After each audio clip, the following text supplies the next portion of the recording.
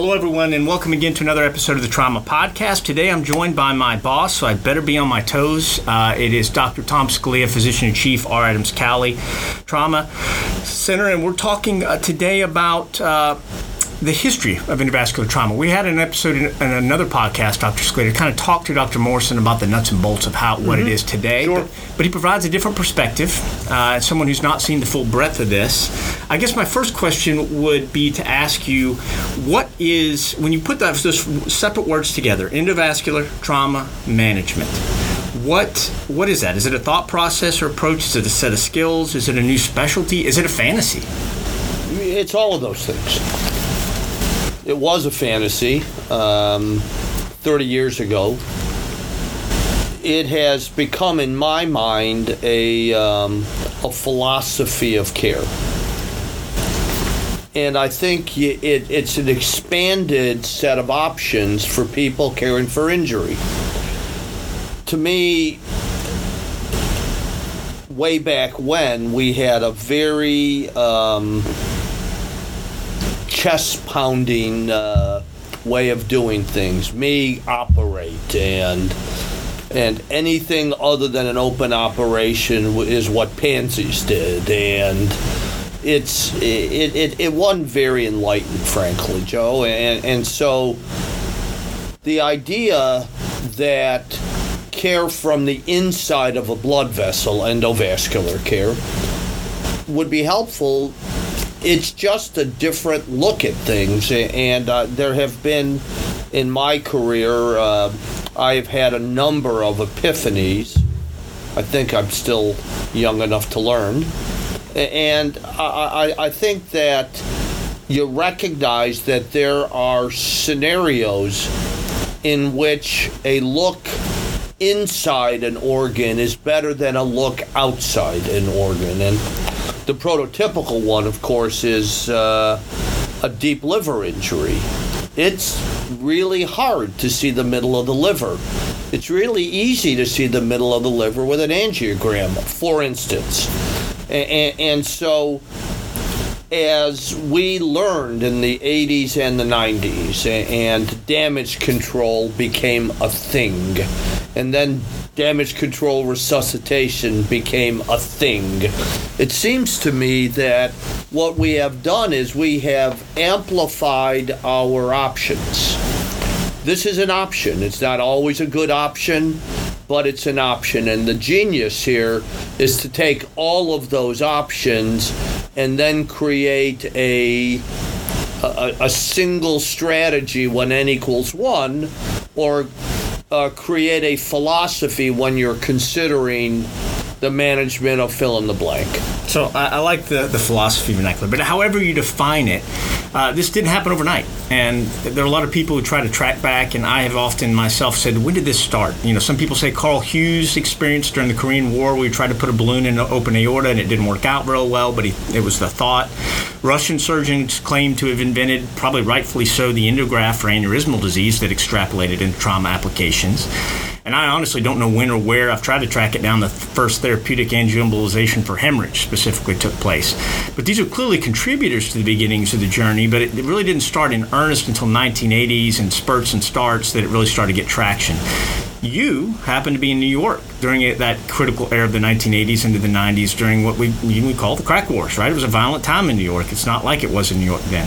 How did endovascular applications get started during that era in New York? What did you see in your foxhole, so to speak, in terms of the promise of this technology? Yeah, I think there were a lot of onesies and twosies, right? So Colonel Hughes, out of desperation, shoved the balloon up and didn't work out so well, at least for the patients, but it was a cool idea. It's a great idea, right? And I think the first report that I can find of angiography for trauma was the 72 Margulies New England Journal of Medicine article where they used angiography, diagnostic angiography, to identify people with vascular injuries. These were patients with blunt trauma and pelvic fracture, all three of them. And they used that to triage people for operation, right, to go try to fix the bleeding, which anybody that's done that knows that doesn't work out quite so well. But I think there are really two people that, two radiologists, three people total that really started this. The first is Bob Ayala, and Dr. Ayala was here. I never knew him, and as much as I have tried to poke at the people that were here, I have not been able to get as clear a thread as to Dr. Ayala's thought process, but he clearly was the first trauma radiologist, as far as I can tell, that had an expansive practice that was all injury, CT, plain films, and I am told intervention. The two people in New York that really started this were Jerry Shafton and Sal Sclafani. Now, Sal went to medical school, I think, in Syracuse and did his radiology residency in Brooklyn and got bitten for some reason by the trauma bug. He thought it was cool. And when he finished, he approached Dr. Shafton and said, could I work with you? He stayed on the faculty, and Jerry, in his, I'm sure, very gruff way said, okay, I'll let you hang around. The first case, and this I'm very clear on, Sal and Jerry tell exactly, Jerry now recently dead. And this was all at Kings County? This is all Kings County. There was a patient that had a splenectomy, and the guy bled, and the surgeon took him back and he reoperated, and then he bled. And he got up to about 3. And he went to Dr. Shafton and said, what do I do? Will you help me? And it's really, the words are really, really important here. Dr. Shafton did not say, call Dr. Sclafani and ask him to do an angiogram. He said, you should consult Dr. Sclafani. And that's so important because it empowers Sal in this case. Sal's a card-carrying member of the trauma service. And it wasn't, hey, boy, come here and do an angiogram. It's, what do you think? And Sal did an angiogram and found bleeders off the splenic artery behind the pancreas, embolized the splenic artery, and the patient stopped bleeding. And that really jump-started the Kings County trauma interventional. That's probably 83 or so, 82, 83, somewhere in there. And that really starts, I think, Jerry really bought the concept, and Sal was the only radiologist for us. He worked 365 days. He was always on call. He came and did every angiogram. He read every plain film. He read every CT scan. I'll never complain about my work schedule again. So obviously this happened gradually, but it sounds like you had a true champion, which I think is always important for any movement. But as you moved into the 90s and your role as a leader and with these great partners at Kings County Hospital in New York, how did endovascular applications begin to fit more kind of commonly into mainstream practice? Was it a subtle thing, or how did that work? Yeah, we had this idea Sal had this idea, that we could embolize spleens. And this was based on a couple of case reports in pediatrics of splenic artery ligation to treat splenic injury, to avoid splenectomy in kids. So Sal said, I could ligate the splenic artery with a coil. So we worked it out. This is, of course, before the days of IRBs, and we just did it. The first guy we did was just as I got there, and we embolized him, and it was successful, and we said, Jesus, what do you think we should do now? That guy stayed in the hospital 3.5 weeks. We saw him every 4 hours for a week. Whoever was on call had to go see that person every 4 hours and re-examine him. We were terrified he was going to die. And we didn't let him leave until we had a CT scan and a spleen scan that showed that his spleen was healing. That guy had a grade 2 or a grade 3 spleen. Today, that guy be out the door in 3 days, right? New non-operative minutes was new. That's your right. Comfort level's going to be small. So we did that, and we amassed that experience. Now, you fast forward to the 88, 89, 90, and the crack wars start, and Sal becomes highly important in our approach. Because, we've got these desperately sick people with 5 or 6 gunshot wounds with trajectories through all cavities, and Sal keeps on. He's the drum that just keeps beating and said, I can help you with that. And we were so busy, and these were so lethal that we said, boy, there's got to be a better way than what we're doing, because people didn't live so well. And all of this really fast forward. The other thing that happened in the crack wars, or the early part of the crack wars, was the Jumper series. And the Jumpers, really, many of them were people that were escorted off roofs, didn't actually jump. So the custom in Brooklyn is if you sold drugs in the wrong neighborhood, you got brought up to the roof, you got beat up, you got tied up, and you got thrown off the roof. And so we saw all of these, right? 160 in 2 years. I just pulled the paper. ISS 41 in people that were more than 5 stories. Yeah. Survival was 55%. Pretty impressive. That's pretty good.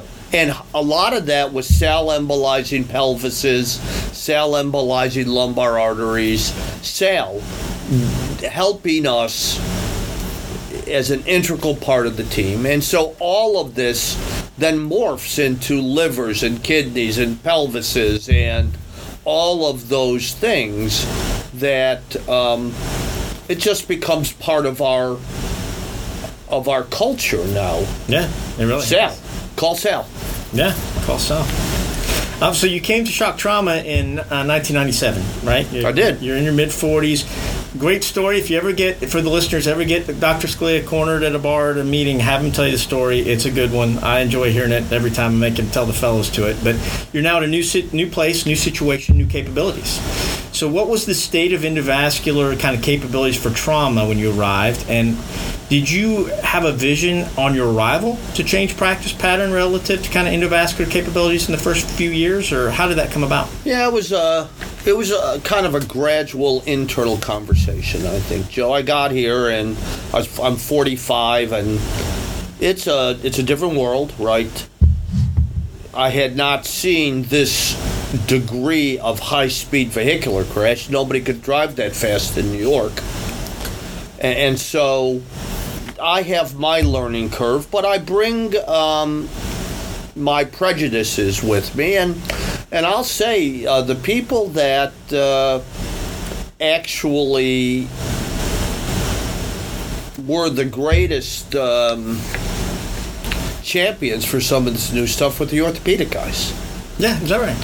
Pelvic fractures and angioembolization. That was Andy Burgess. And Bobby Brumback and Attila literally the Polka. People who defined pelvic fracture patterns and how to manage them. Yeah. And so this starts making sense. We didn't have quite as robust help from the interventional people early on. But then we recruit this guy named Doug Caldwell. Doug comes from Denver General. Okay. Right? So he's like a trauma guy. And he coins the term exploratory angiography. And he just can't do enough of these things. And, he was a real trauma guy, like Sal. And so we'd send the people over to angiography, and Doug would call me up. He said, I've got this. I embolized the pelvis. I dropped the sorry, I dropped the filter in. I looked at the spleen, and another big explosion in endovascular care here. It's like sending somebody to Quick Lube for trauma. He changes the oil, he does everything. Right? Well, it just... Because he had passion for it. He had a passion, and the thing that I'm not sure I understood at the time, he had the mindset. He was a trauma guy that happened to be a radiologist, as opposed to a radiologist that had to take call for trauma. In the same way that if you're someplace and you've got 10 orthopods who only one who really does trauma, 9 nights out of 10 you've got the shoulder guy or the knee guy taking trauma call, that's different. And so with Doug, we had a trauma guy taking call. Yeah. And that really expanded our knowledge of what we could do with a catheter. Yeah, and the technology continues to improve too, and I imagine he kept his tabs on that, and that's all important as well.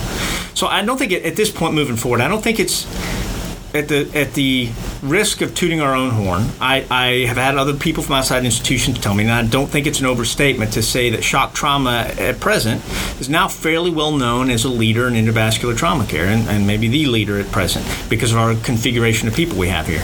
And I think it's really been a result of a couple of key decisions that I'll give you credit for as our leader making. So if you will, I'd like you to provide your thoughts on each of these two kind of key decisions that I'm thinking about here, and what led you to make them, and how you went about it, and the importance. And the first one I'll talk about is you need to optimally, in my opinion, utilize endovascular trauma care. You need a space that's unique to that patient care concern area and the skill sets to work in. And that's a dedicated trauma hybrid OR. And we have one here at Shock Trauma, Room 11. It is a fantastic resource.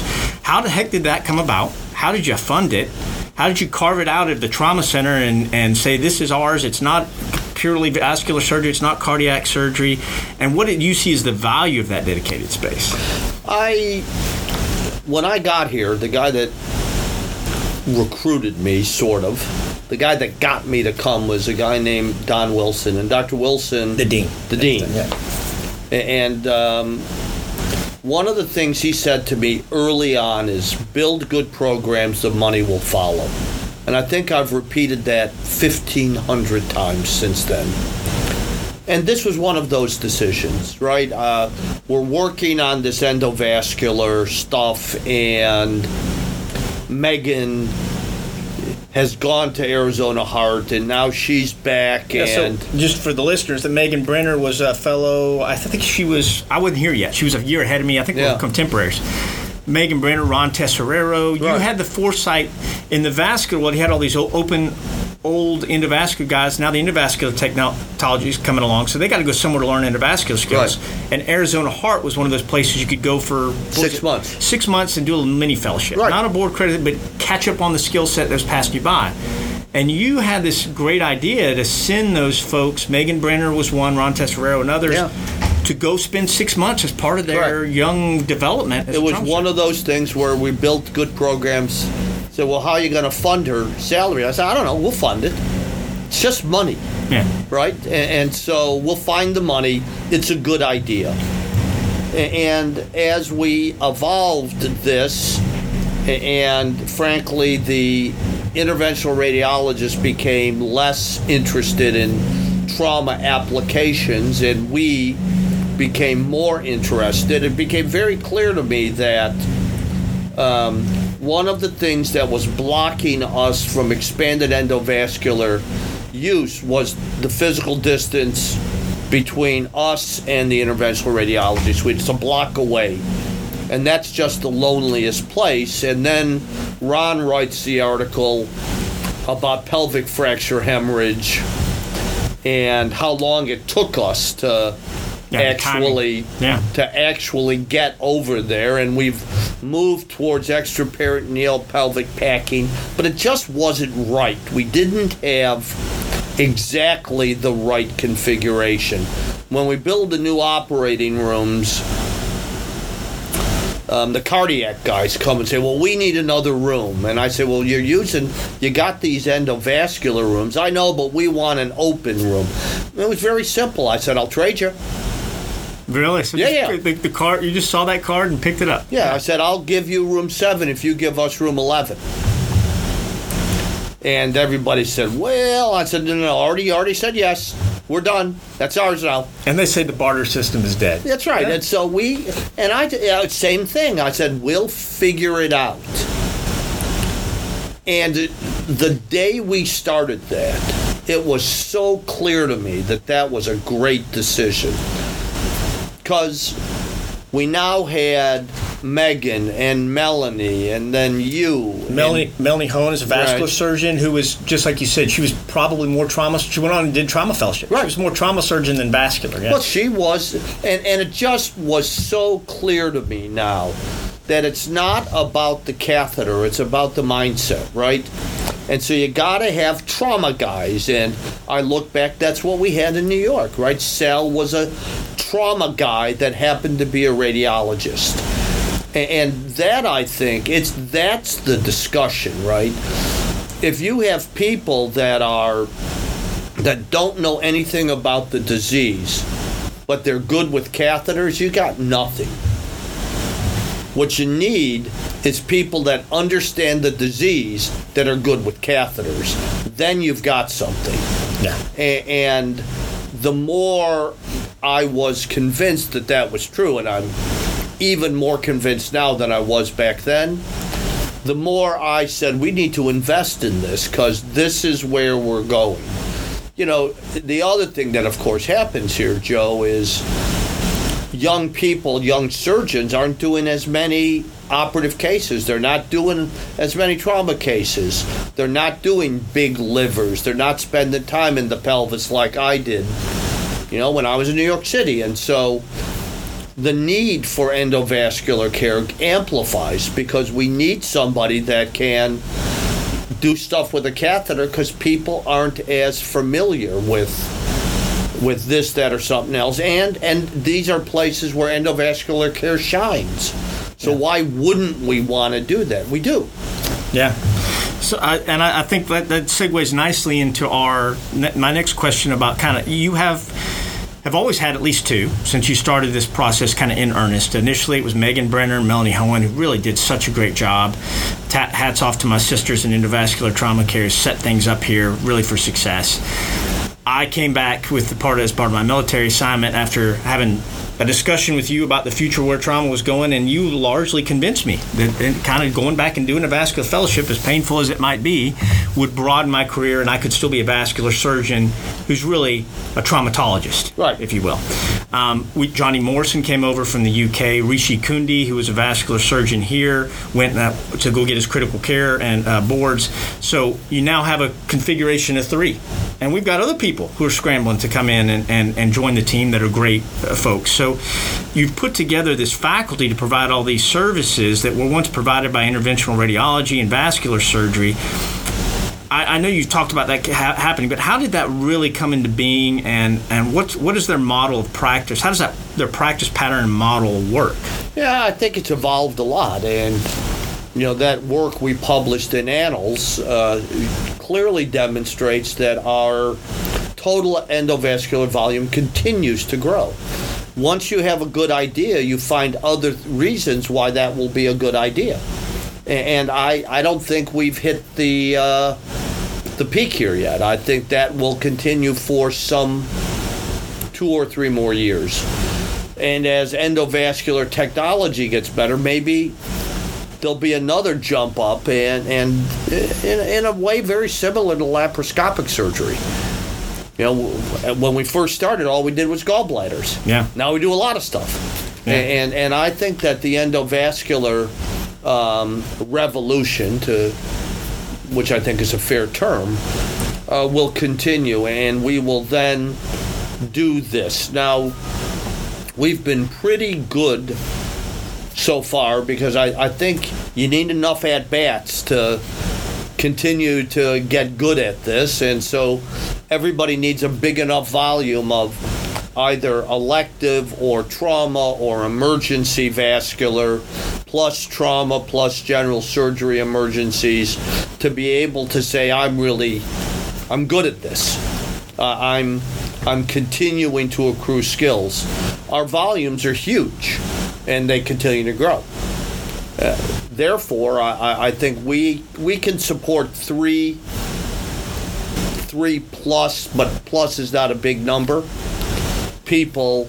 But that's enough, right? Because it's enough to cover the call. We've got a couple of the old guys that'll still do some of the open stuff.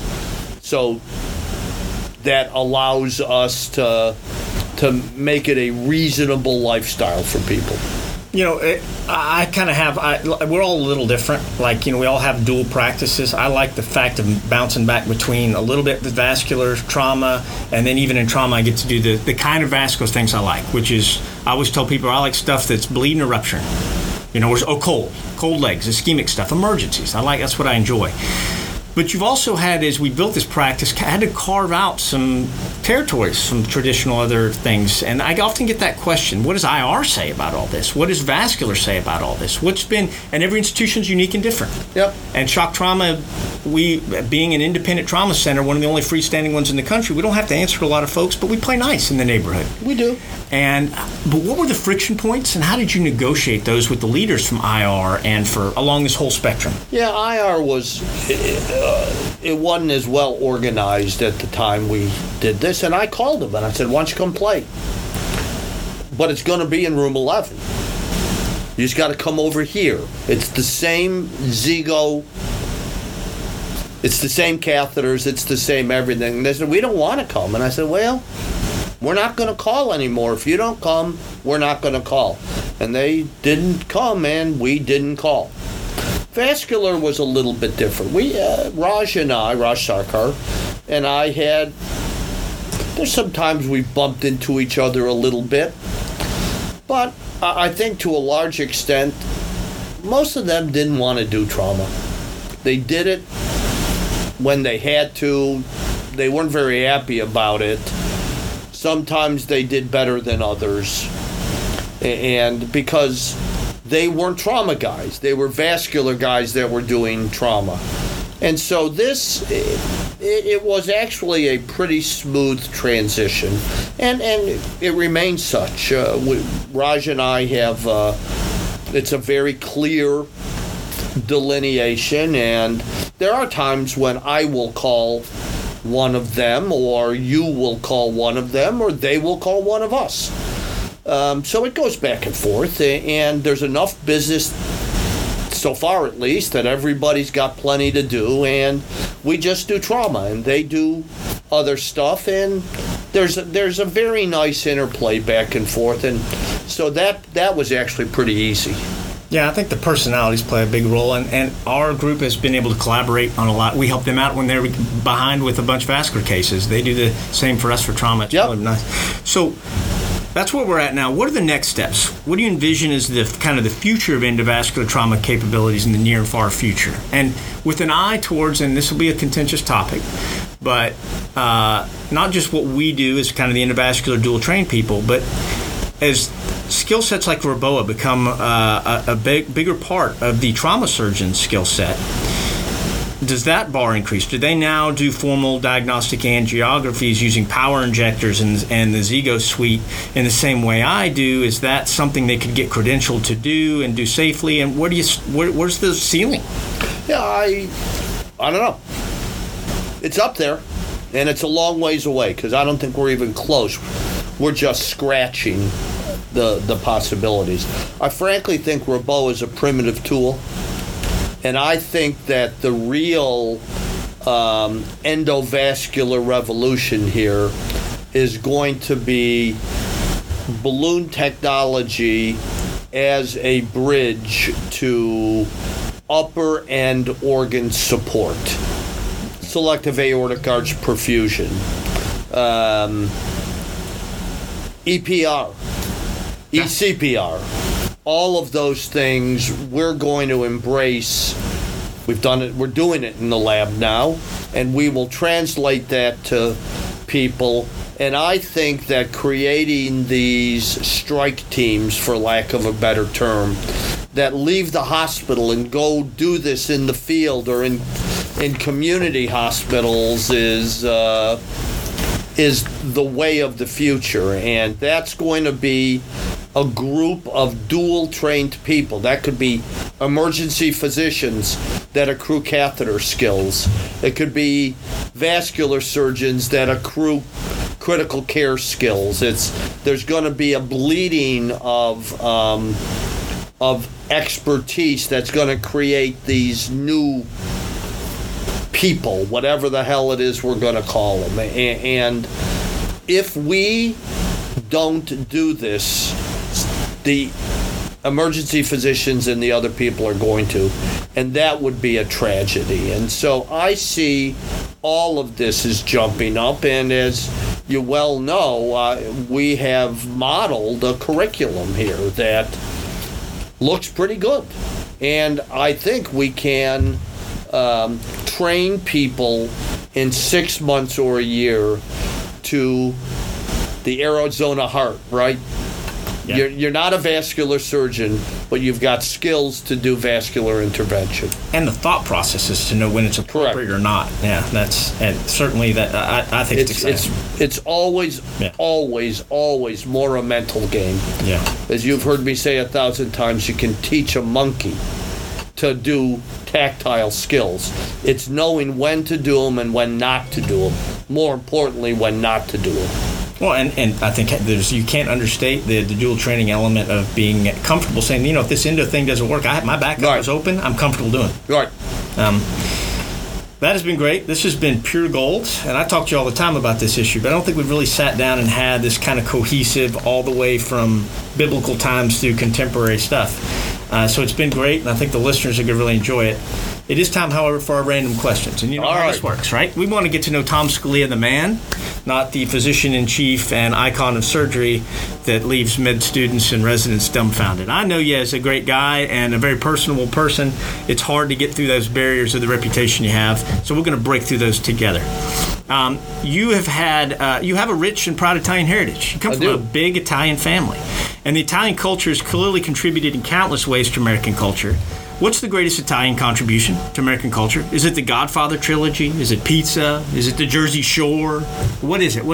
Or something else? It's I think it's a love of life, and when I look at the Italians, and I know many of them, right, and I'm one of them. I think it's an approach to living that gets you out of your own self into others, with your family, with your extended family, right? Because everybody's my family, as you well know. That's the good news and the bad news for them.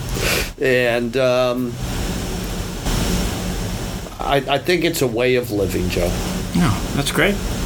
I also know that you enjoy movies and film, and as with any film buff, you have your quirky favorites. Accordingly, I've been told on good authority that you particularly enjoyed at one point, at least, the 2000 American romantic musical comedy drama masterpiece known as Coyote Ugly. I did. Was this film overlooked by the major awards? It's a fabulous film. And I'm frankly astounded. Is that your favorite movie, Coyote Ugly? I'm not sure it's my favorite movie, but I think it's a movie that speaks to many people in many ways.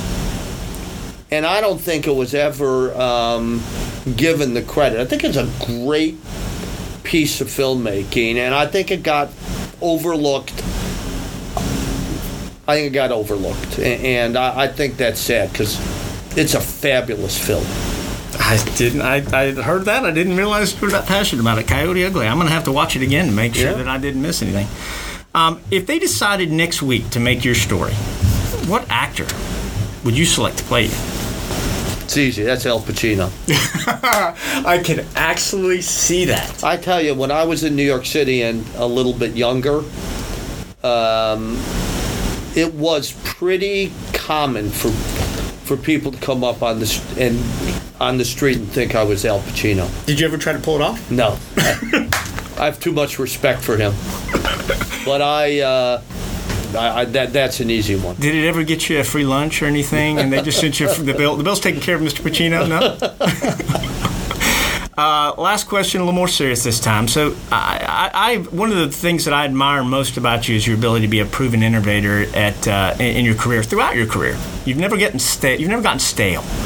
What advice do you have for others about identifying and nurturing not just your own innovative ideas, but you've also encouraged a lot of other people to kind of pursue things? How do you stay innovative yourself and nurture it in those around you? Yeah, I think it's harder now. When I was young, there weren't so many rules.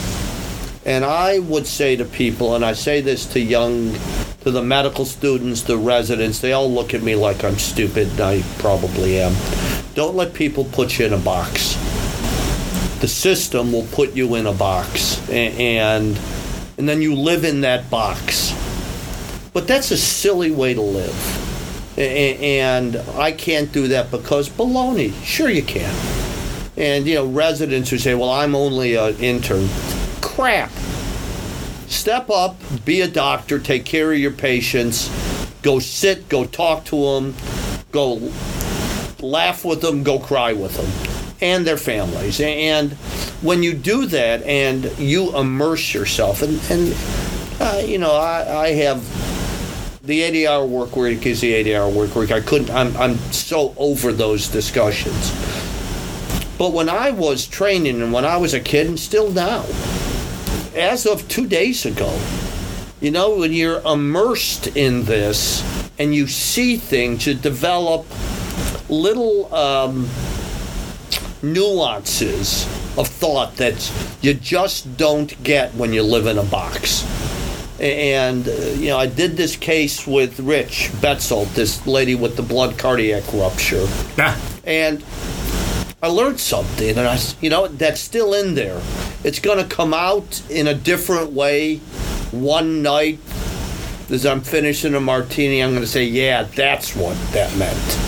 And we're going to use that to continue the conversation. Okay. But you have to do that. You can't let people constrain you. You have to dream big. Yeah. And then you have to build good programs and the money follows. Yeah. It's you have a knack for it, so I'm still taking notes and trying to learn from you. Well, Dr. Scalia, thank you so much. You're a busy man. I know this as well as anyone. Thank you so much for joining us again for another episode. We look forward to maybe chatting with you again on some other happy topics. To do it. This has been great. All right. Thanks, Joe. Thanks. This has been another episode of the Trauma Podcast. Be sure to check out the rest of our offerings on iTunes, Spotify, or wherever you consume podcasts. If you want to contact us with any questions, comments, or suggestions for additional topics, you can email us at thetraumapodcast@yahoo.com.